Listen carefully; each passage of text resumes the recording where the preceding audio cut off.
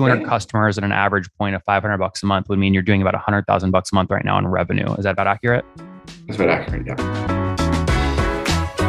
You are listening to Conversations with Nathan Latka, where I sit down and interview the top SaaS founders, like Eric Yuan from Zoom.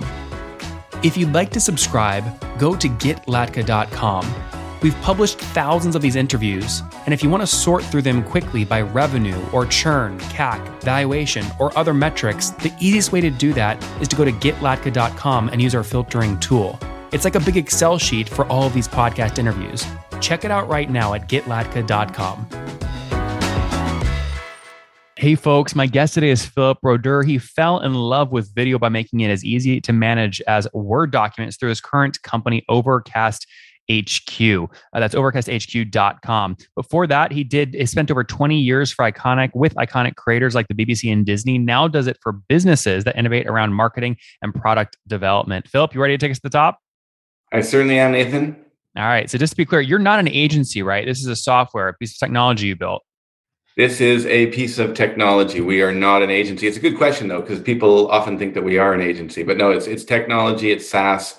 You can either buy it online or get a managed version through us. Who's buying it and what are they paying for? How are they using it? Well, COVID changed everything, right? So we built a media asset management or video asset management or video content management platform. What does that mean? It was built for businesses, and it's much like what a librarian would use. So only a few people would use it because it was a big, heavy platform and fairly complicated to use, kind of like a digital asset management platform, which is generally used by few people. So what happened was during COVID, we've got this little viral thing that goes on in it where you can invite a collaborator to come in and start accessing content. Well, during COVID, what happened was people started to share it around, and our interactions on the site grew 13x in 2020, like 13x. So, and the number of users grew almost 5 times. So what happened was all of a sudden people started to understand, well, hey, I can actually manage video in the cloud. It's very difficult to manage large files on premise, but managing them in the cloud, well, that's a different thing, right? And we made. Well, you just be clear, you're not an on-prem solution, right? It's all in the cloud. No, 100% cloud native. It's all it's serverless and it's a modular microservices architecture. So I don't want to talk too much about technology, but basically we're making it possible for people to manage video the way that you manage Word documents. If you think back, well, you're probably a little bit younger than I am, but I remember back in the 90s, my father, he had a secretarial pool in his office. That's not that long ago, right? A secretarial pool. Yeah, Philip, I have no idea what the hell that is, but it sounds like something I don't want. I think my audience, though, knows this space. Well, I mean, we had the Frame crew on recently, like a lot of them use Frame.io. It sounds like you were sort of playing in the same space, right? Yeah. So we are very much playing in the same in the same space. I think there's a couple major differences. So for one, we get compared to Frame.io a lot, right? Yep. Frame.io are a multi-tenanted SaaS. What does that mean? That's Frame.io. When you buy Frame.io, you buy Frame.io, right? And it's part of your SaaS stack. When you buy Overcast, we're a white label version. Okay, so what we're doing is we're integrating with your tech stack already, and we're moving into the background. Okay, so we're not the ones. We're not saying that this is our brand up front. We're actually helping to manage all the big content. Why is that important for you? By eliminating your brand, you reduce your ability to drive word of mouth and freemium and sort of new, CAC arbitrage signups. Why'd you make that decision? Well, Intel Inside, right? Like no one ever went out to buy Intel, right? But Intel Inside really works, and I think it works for video as well. Mm-hmm. Help me understand these folks that are using you. What are they paying on average per month to use the technology? Yeah, so they pay. They pay a per user price, and then they pay a usage price as well. So it's never really that easy to understand. I suppose on the low end, we do sell at about $500 a month, but that's really a self-start as a SaaS product. It's very easy to get up and running, and that would be for a small team of maybe 10 people, right? Mm-hmm. But then we're selling right up to $20,000, $30,000 a month as well. And we're going into enterprise, and what are we doing there? So imagine you're a Unilever. Well, Philip, just to be clear, is that the spectrum? Lowest is sort of 500 a month and your biggest customer is paying 30K a month? Yep. Okay, got it. And how many, just paint the picture of the big picture, right? So someone paying you $30,000 a month, how many people are on the team and how are you measuring usage? So how many people on the team? We've got 20 people on the team at the moment. And in terms of measuring usage, in terms of like the amount of content. Well, yeah, that's exactly what I'm asking is how do you quantify it? Is it number of videos, number of storage space, number of minutes processed? What's the metric? So all of the above, in fact. So we look at interactions. So we've got comments, annotations, we've got video processing, we've got sharing, we've got downloading, we've got reformatting. Isn't that complex though, Philip, to track? Like, don't you have a key metric that is the most important one, and that is what usage and pricing is tied to?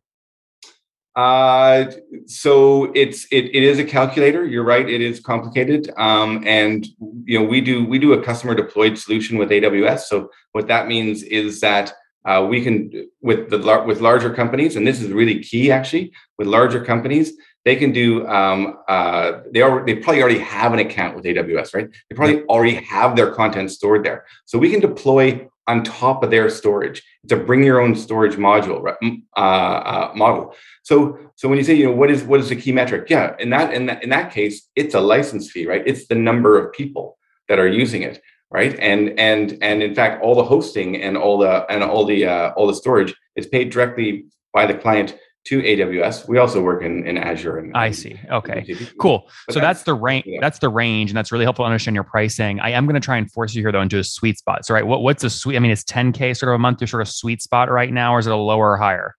Yeah, so we try to start at 5K a month. We don't chase anything under that because really it's hard to make a profit on that. But yeah, 10K would be definitely a sweet spot. Did I mishear you earlier? Sorry, I thought you said 500 a month would be 10 people. Did you mean to say 5K or did I mishear you? It's 5K a month for 10 people? No, it's 500 for 10 people. So we have a SaaS product, right? Which is built. It's simply for small teams, right? I understand that, Phil, but you just said you don't start under $5,000 a month, but you're saying there's a $500 a month SaaS plan. We chase. So we do two types of sales, right? We do hunting, all right. So we hunt. We hunt enterprise, right? And that starts at 5K, sweet spot 10K. Absolutely. I see. Correct. Sorry. Right? I should have asked my question differently. I'm not asking necessarily about outbound. I'm looking at if you look at your current customer base today, whether you hunted them or they signed up freemium and upgraded themselves, the current sweet spot in terms of size of account is something like 5 to 10K a month. Is that accurate? Correct. Okay. Let's go build the backstory out here. When did you launch the tool? So that's one thing I don't like saying either. I like calling it a platform because it's really it's a big heavy piece of software that's in the cloud. So we actually launched in 2018, and that was probably 2 years after we started coding. Okay, so how did you fund yourself between 2016 and 2018? We got grants, and I had a good exit before that, so I was able to fund myself and our original development team. That's obviously a great position to be in. I love obviously a bootstrap founder. What was your first company? First company was I had a couple of them. One of them was Hot Air Productions. Another one was ALTV. Another one was Air TV. I've had a number of video production companies. Is this your first sort of SaaS play? It is. It's definitely the first software SaaS play. So what had happened was I was actually working for a number of other large broadcasters and telecom operators, building their platforms for them. It was like an intrapreneur. Right. And then what I said was, why don't I do this for myself? I mean, it just took me, a couple of decades to get there. Interesting. Okay. So if you had to estimate how much you had to spend yourself in those 2 years building the MVP, what would you say your total exposure was? About $1 million. Okay. And looking back, were you pretty efficient there, or could you have done it for $250,000? I think we were pretty efficient. I think the biggest challenge was that we were early. And timing is everything. So I think that you look at COVID, that's been a great incentive for people to start working in the cloud. You look at what happened to Frame.io. I mean, absolutely brilliant stuff with what they've done, getting it over. Did Adobe over or underpay, in your opinion? I think they paid a really good amount, and I love them. I love them to have a look at my platform as well. What do you believe that? Obviously, it was public that it was a $1.28 billion deal. But what's your best estimate on what that multiple was? Oh, a lot. Do you know what Frame's revenue was, or a range? I do not. I think it was around 40, 30, 40. Is that right? Yeah. I don't have any insider information, but we also put it around that amount. Yeah, that's where I think it was. But you know what, they were growing fast, and I think Adobe, what they did was they said, look, collaboration in video is the future, and they set down a marker and they said this is going to be a really valuable thing going forward, right? And that's what we're saying as well, is that there are very few stakeholders in the business community at the moment who actually take part in the video. In the video supply chain, right? It's still engineers and editors, predominantly, absolutely predominantly. The cloud's going to change all that. It is changing all that, and that's where we position ourselves, and that's exactly where Frame position themselves as well. Although Frame much more prosumer, we're much more enterprise. Yeah, I would agree with that. Yeah, you guys are lower volume, higher ARPU. They're a lower ARPU, higher volume. Do you guys care about valuation right now, specifically your valuation? Do you think you might raise soon or sell a portion of the company? There is no other tool on the internet that you can use to get a better and higher valuation than FounderPath's new valuation tool. We have over 253 deals that went down over the past 30 days, all the revenue numbers, all the valuations, and the multiplier. That way you can go filter the data, find companies that are your same size, what they sold or raised for or at, and then use those as comparables in your decks to argue and debate and get a higher valuation and less dilution, which is the name of the game, less dilution. Check it out today at founderpath.com/products, that's plural, /valuations. Again, both plural, founderpath.com/products/valuations. You code from 2016 to 2018, first customer 2018. How many customers are you now serving today? So we've got about 200 clients at the moment, and we're doing, I don't know, about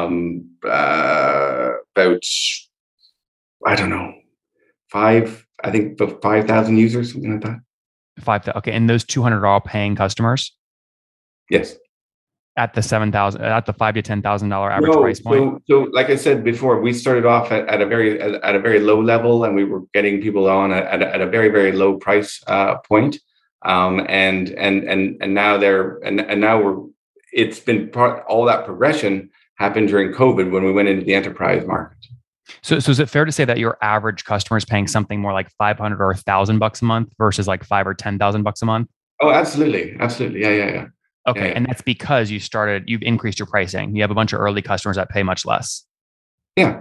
Okay. So we went out to find to get basically people to pay for it and use it, to value it, learn from them, understand what works, and then go into enterprise. It's a super smart strategy. No, that makes tons of sense. I just want to make sure I capture your story accurately here. So 200 customers at an average point of $500 a month would mean you're doing about $100,000 a month right now in revenue. Is that about accurate?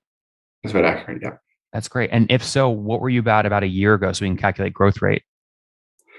So we were, growth rate, I don't have the actual number on that, but growth rate is about 4x. It's just under 4x. 4x. Okay, got it. So you're doing about $25,000 a month a year ago. Yeah. If you 4x'd. Where did most of the growth come from? Was it expanding those accounts up to much larger plans, or was it bringing on brand new customers altogether? So the growth came from internally in a number of the clients, right? Like I said, the actual usage of the platform grew very, very fast in 2020, and then the revenues followed after that, and the revenues really followed with larger clients coming on board and just paying more money, frankly. And I believe you've raised capital sort of twice, 2017 seed round and then a grant in 2019. If those are accurate, tell me how the grant works. Do you have to pay that 1.5 million euros back to the Disruptive Technology Innovation Fund, or is that basically a donation? No, it's a donation. That's amazing. How do you get a donation? How do you get 1.5 million euros of free money? So it's it's a big project. We're working with Trinity College Dublin on it, and we're working with another company called Kinesense. And one of the things that we're developing there, which is really exciting, is a video management platform for policing. So they probably make more content than any other vertical out there through CCTV, body worn camera, dash cams, et cetera, and most all of that content is managed on premise. I'll tell you one little story. There's a police force in the UK that in 2019 made 32,000 taxi rides, moving content on memory stick from one place to another. That's a lot. That's a lot of work. You're helping them solve that, which we love. The 600,000 you raised, which was a traditional, I believe, pre-seed round in 2017. Why did you raise that capital? So here in Ireland, we've got a couple of great opportunities. One is through Enterprise Ireland, where they match funding. So we were able to raise money from angels, and then have the Enterprise Ireland guys come in to match that, which was great. Was it pretty standard 5 million cap convertible note, that sort of thing? It was a convertible note. There was no cap on it, believe it or not, and there was so then for the angel, it was equity. How patient can you be? You put $1 million into this business back 3, 4, 5 years ago. You're just now breaking sort of that $1 million run rate. Do you ever get nervous? Oh my gosh, I'm ever going to see that money again? Is this going to work out? Like, is your whole life sort of on the line here, or is this like a small check for you? No, it's absolutely a big risk. I mentioned earlier about the timing, right? You live and die by timing, and when you have a vision that something that the world can be better using technology, and like I said, radically simplifying the way we work with video in business. I believe that everybody I spoke to believed it. I just don't believe that the marketplace was ready for it. Yes, it's been very nerve-wracking getting to this point. It's lovely being in the inflection point. I'm not too sure it's any easier at this point in time, because we're struggling with all those things like, cash flow and we've got to hire people to support new clients. How many people are full-time today? So we have 20 people. 20 people. And how many of those are engineers? We got 8 engineers. Wow. Any full-time sales reps? And if so, how many carry quota? Yeah, we've got 2 full-time sales reps. That's it. And both with quota? No quota. No. Why no quota target? Because we're still out there hunting, right? And we still don't have an absolute 100% understanding of what our vertical is. So will you ever have 100% understanding? So I think we're getting close. So we look and we hunt we were hunting 100% in media and entertainment for a number of years, because I come from a media and entertainment background. I come from a broadcaster, right? And then we started looking into other verticals, and going back to your intro there, we're working with drinks companies, manufacturers. We worked with a cement company for a while, and now we're starting to work with the police. I mean, the police, understood. Huge opportunities. Well, we'll see what happens. We're out of time though, Philip. Though for now, let's wrap up with a famous 5. Number 1, favorite business book. My favorite business book, Yep. 4-Hour Work Week. Number 2, is there a CEO you're following or studying? There's a guy, Stuart Lombard, who started Ecobee, and I think he's a pretty cool guy. Number 3, what's your favorite online tool for building Overcast? My favorite on Live Plan. Number 4, how many hours of sleep do you get every night? Not enough. Let's see. I was up at my desk at 5:00 this morning. I'll be working until 8:00 tonight. That's a pretty standard day. All right, 6, 7 hours. Okay. And what's your situation? Married, single, kids? Married, 3 kids. Wow. And how old are you? How old am I? Yeah. I'm 56. 56. Last question. Take us back to your 20-year-old self. What's something that you wish you knew? I wish I knew how to take the risk to go out on my own. Guys, there you have it. Coming from a guy that worked and helped build a lot of other people's companies, launched his own finally in 2016, put $1 million of his own capital into it, just past 200 customers, about $100,000 a month in revenue, scaling nicely, very capital efficient, just $600,000 raised in a pre-seed round back in 2017, and then worked to get a $1.5 million euro grant in 2019, which he's looking to scale. 20 folks on the team today, again, helping folks basically build their own internal versions of Frame.io, manage their video content, especially for folks like police forces. Philip, thanks for taking us to the top. Nathan, great talking to you. Have a good day.